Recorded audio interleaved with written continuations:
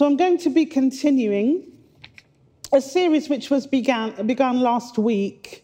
The series title is God is Working in You. My sermon title is Do All Things. And my text is taken from Philippians chapter 2, verses 12 to 24. And I'm going to read from the NIV version now. Philippians chapter 2, verses 12 to 24. Therefore, my dear friends, as you have always obeyed, not only in my presence, but now much more in my absence, continue to work out your salvation with fear and trembling. For it is God who works in you to will and to act in order to fulfill his good purpose.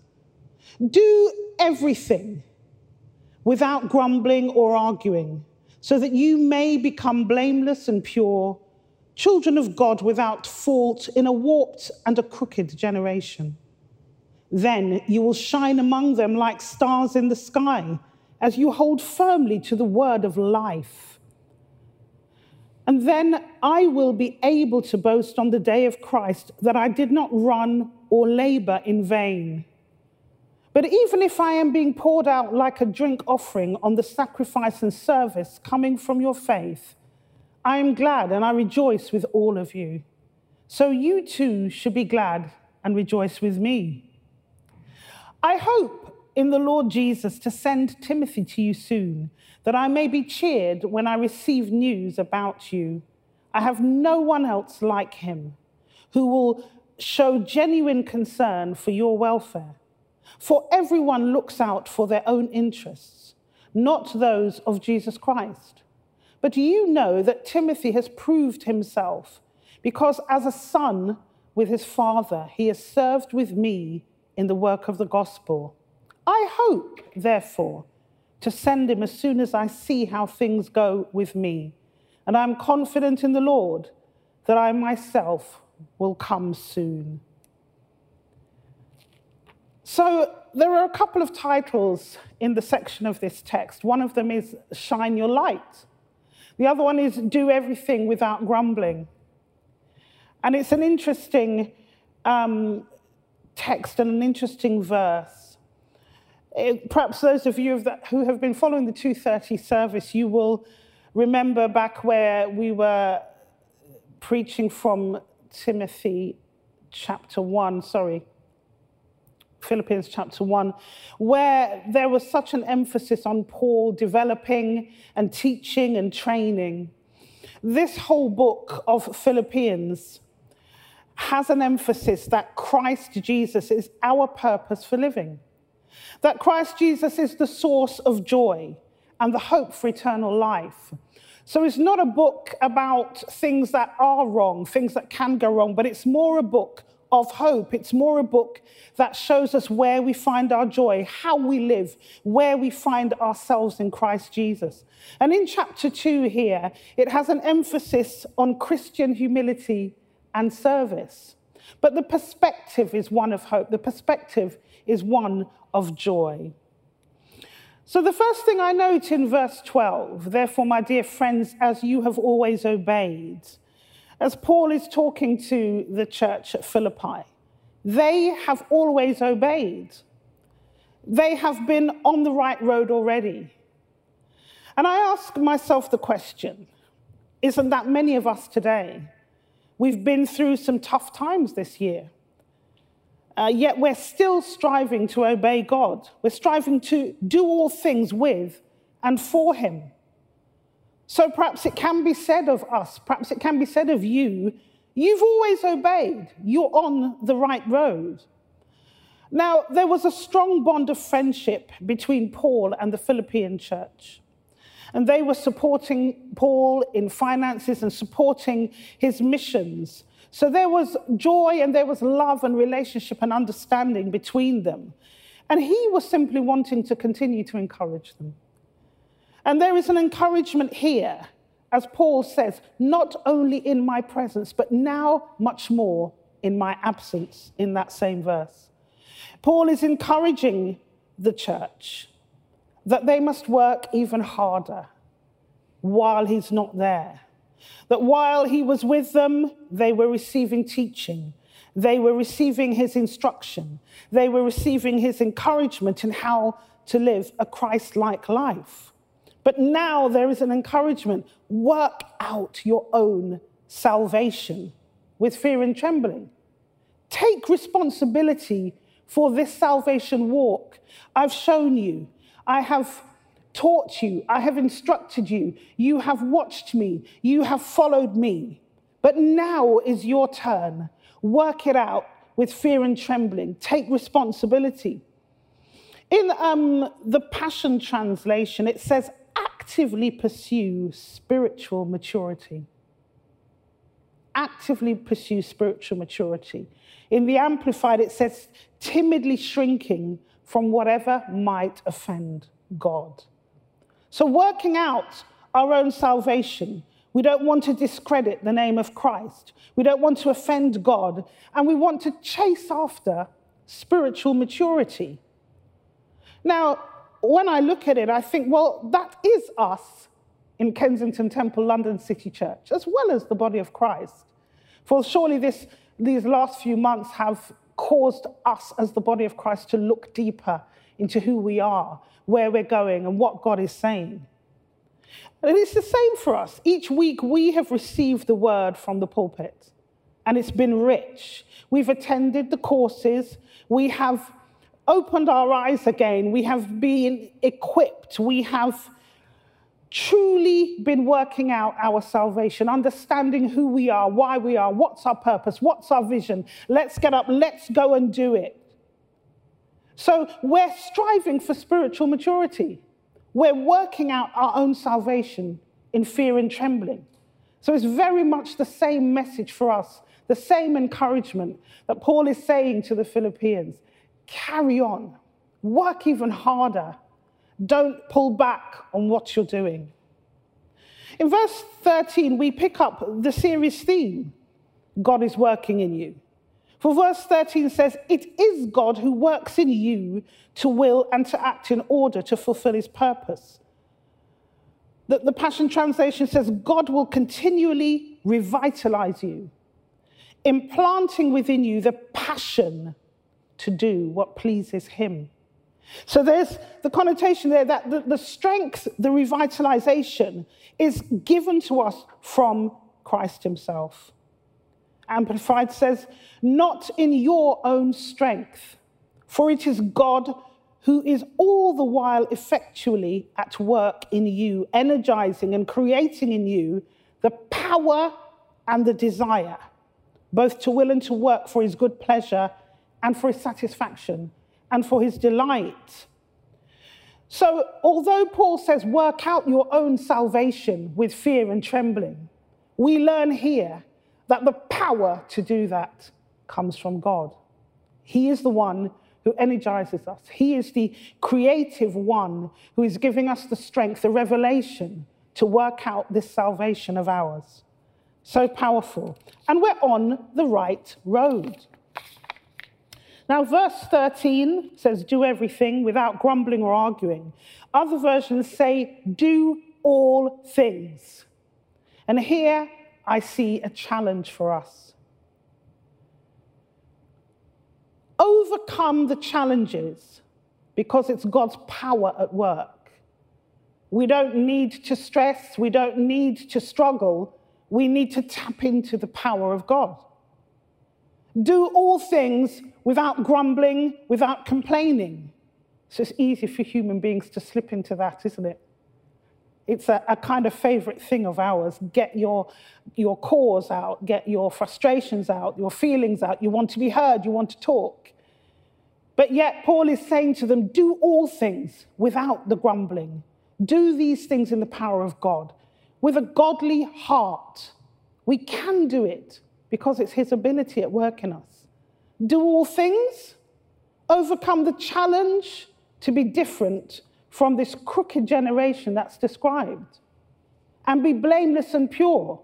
Do all things, not in our own strength. Be blameless and pure. Not in our own strength. Overcome the crooked generation. Be different from the generation. It's God's power at work in us, enabling us to do this. Do all things. Be the light where it's dark. Overcome the challenge of the dark world by being shining lights. It's God's power at work in us that is shining. Are we different? Are we looking different? Are we standing out from how the world is behaving? Paul encourages the church at Philippi, his friends, do all things in his power. Do all things without complaining. Do all things, overcome. Here is another one, overcome the challenge of compromise. And he says, hold firmly to the word of life. God gives us the ability to hold firmly. Do all things with his power. Overcome darkness. Overcome what the world is doing. Shine your light, the light of Jesus Christ, in the midst where you are, in your places of work, in your homes. You're spending more time there than usual at the moment. With your families. Shine your light where it's dark. With your neighbors. Shine your light where it's dark. Do all things. Paul talks about being able to boast on the day of Christ, that he did not labor in vain, that all the effort he put in was bearing fruit. So there was this sense that he's encouraging them, and he's asking, and he's desiring this church at Philippi. He's desiring that they will succeed. He's desiring that they will grow, that they will be strong, and they will do all of the things that Christ wants them to do. And it brings up a question. He says, and then I will be able to boast on the day of Christ, that I did not run or labor in vain. He wants to know that when he's there with Christ, he looks back and he sees that he's borne fruit. He looks back and he sees that all that toil, all that teaching, all that training, all the instruction bore fruit, that disciples were made. That as he followed Christ, and then they followed him, they became Christ-like. He's saying, even if I am being poured out like a drink offering on the sacrifice and service coming from your faith, it doesn't matter if I die for this. It doesn't matter. I rejoice. Rejoice with me as I see Christ formed in you. Paul's desire toward them is for good, is for success. Now, I'm going to speak a little bit about what he says about Timothy. Earlier on, he talks to the church at Philippi in verse 4 and says, not looking to your own interests, but each of you to the interests of others. But he says it again of Timothy, and when I see something said twice, I pay attention. I think God is trying to get our attention. He says, I have no one else like him, like Timothy, who will show genuine concern for your welfare. For everyone looks out for their own interests, not for those of Jesus Christ. So in verse 4, he says that they're looking out to their own interests and not to the interests of others. And then he says of Timothy that he's the only one who is looking out for the interests of Christ. So the question I ask, when we're going about our daily lives, are we looking out for the interests of others? And are we asking the Lord, what do you want me to do? Where do you want me to be? It talks about a powerful character, and it talks about somebody who's trusted and somebody who leaves a mark and makes a stamp in life as he lives his life out for the Lord. And I have a couple of stories, I suppose, that I want to share right now. It's Remembrance Sunday, and all over the country, they're remembering the sacrifice that soldiers made in the war. They're remembering the sacrifice of those who stayed behind, who made weaponry, worked in factories, did anything to support those soldiers out there who went to war. But as a soldier, they couldn't just think of themselves. This was a time where they had to think of the next person in their team. They had to look out for each other against the enemy. And what a powerful thing that they were unselfish in their pursuit of winning the war, in their pursuit of overcoming the enemy. War is never a good thing, but from their perspective, if they remain selfish, other members may be killed and they stay alive. They would look out for each other and work as a team. And so, as Paul said, I don't want to look back and think that everything I did was in vain. Would some of these who are still alive look back and think it was worth it that I sowed my life? It was worth it to go to war, to bring peace to our nation and to other nations. Just last Wednesday, I lost a friend of mine who is very, very close to me and to many, many people in Slough. It was a very short time where we were told that he had contracted COVID and then he was gone. What was amazing about him reminds me of what Paul said when he said, I don't want to run or labor in vain. This gentleman was the person who was my discipler. His brother had taken me to a concert and led me to the Lord in 1986. And then he discipled me for the first 8 years of my Christianity. I walked the walk of Christ. And he was a man who lived in the supernatural realm more than the natural. For many, many miracles happened, but also just answer to prayer constantly. When I looked on Facebook on Saturday morning, I braved it for the first time to see what was being said of him. Over 400 people had already commented at his loss. And there are people in Kensington Temple, and one person reminded me, who lived in Slough, that what he knew of this man was the many, many, many disciples that he made, the many people's lives that he input to. He did all things in the power of God. He met people and he gave. He wrote songs only for Jesus Christ. He helped in the music world. He taught people who could only play by reading music to play by ear. If you needed him, he was there. And when this gentleman in Katie said to me, the only thing I remember about him, the many disciples that he made, he has left behind. His labor was worth it. Imagine that had he not input into my life, I wouldn't be here today. Imagine if he hadn't discipled me, for I was rooted. There was no turning back for me when I became born again. People gave me 2 or 3 months because I loved to disco and I loved to dance. But I never went back. And here I am today. We planted a church in Slough, and people are in Kensington Temple today because they came to Slough and got born again. So fruit continues to be born. People continue to be discipled. And then I thought, the story hasn't ended there. Because earlier when I said, you have already begun. You've been obeying. You're already on the road.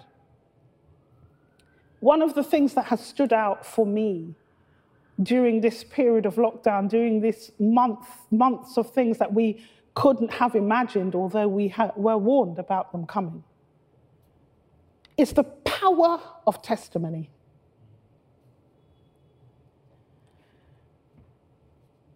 I have been amazed at the stories that have been told specifically in our Zoom prayer and Zoom welcome rooms.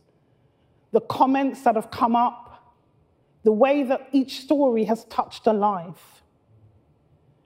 The testimonies have been powerful. Cells have been planted. Cells have grown. They've been added to. People have been coming to the Lord through your obedience and your witness. Some of you have testified to divine appointments, divine happenings. You've dreamt a dream, you saw a vision, you've heard the Holy Spirit, and you've simply obeyed. Just like Paul said that they were doing, they were obeying, following instruction, and that they should continue. People have testified to receiving healing. And people have testified in a time where nations will be saying, all is lack. They have received new jobs. We've had countless testimonies from you of how the Lord has favored you when it came to finding a job during lockdown. And promotions, awards, because you have been a witness and you have been doing all that you should do. You have been doing all things. You have been shining lights. Look at that amazing testimony about the manager who says, invite everybody to your salsa event that Jacqueline had. Open doors, because you are doing what the Lord wants you to do. You are working out your salvation with fear and with trembling. There have been stories of miraculous provision, family reconciliation, people doing something for the first time that they have never done before lockdown. Recently, we heard an incredible testimony of somebody who felt led to do something that they've not done before, but knew they should do. And on 2 bus journeys, they preached the gospel and got a good response. So it's proof that we are doing all things and we're fulfilling God's purpose. The world may not notice it right now, but little by little, we're building God's kingdom together. Your labor is not going to be in vain. You're already proving it's not in vain. And just let me take the opportunity to say, keep the testimonies coming. We want to hear a testimony at each service. We want to hear each Wednesday evening what the Lord is doing. Share with your cells, share with your cell leaders. Come and tell us, and come and be willing to share incredible stories, especially of salvation out there, for they are helping people. They are improving people's lives. They are encouraging others to go out and do the same thing. So we're doing it. Keep those testimonies coming. Do all things so that lives will be changed. It is God's power at work in us that causes us to have testimonies. And perhaps some are being inspired today to rise up. Perhaps you haven't yet, but hearing about the powerful testimonies and seeing that it's not you with your fleshly fears or inhibitions that actually rises up, but it's the power of God at work in you that causes you to rise up. Perhaps now you can see that you can come out of living in a cocoon, that you can stop being selfish in life and engage with the power of Christ and begin to look at who you can reach out to, that you can make yourself available to do all things to Christ and for Christ. Hallelujah. I'm excited about what we can do and what we can be. So I leave with a final challenge, really. We have to be able, with the power of God, to value everyone. It doesn't mean you stop valuing yourself, but we need to value others that we see before us. We need to be aware and sharp about the needs around. We know we can't meet those needs, but we know Christ can. Here is my do all things challenge. Can I be so surrendered to Christ? Can you be so surrendered to Christ? So selfless that you, with the power of God at work in us, can we live a life of putting others first? Is there any way that we can tap into this power of the Lord? Are we ready to run the race like the Apostle Paul did? Planting churches, going from house to house, teaching and making disciples of all men and all women. And that, of course, is the Great Commission, and that's what we are doing through our Cell Vision. Perhaps you will be like the Lenfords, my friend, or others of our time now, who are bringing testimonies, who are leaving legacies, who are sowing, who are planting. It is the power of God at work in you that causes you to do all things. So let's tap into and change the world. Let's turn the world upside down with the power of God working in us. Hallelujah.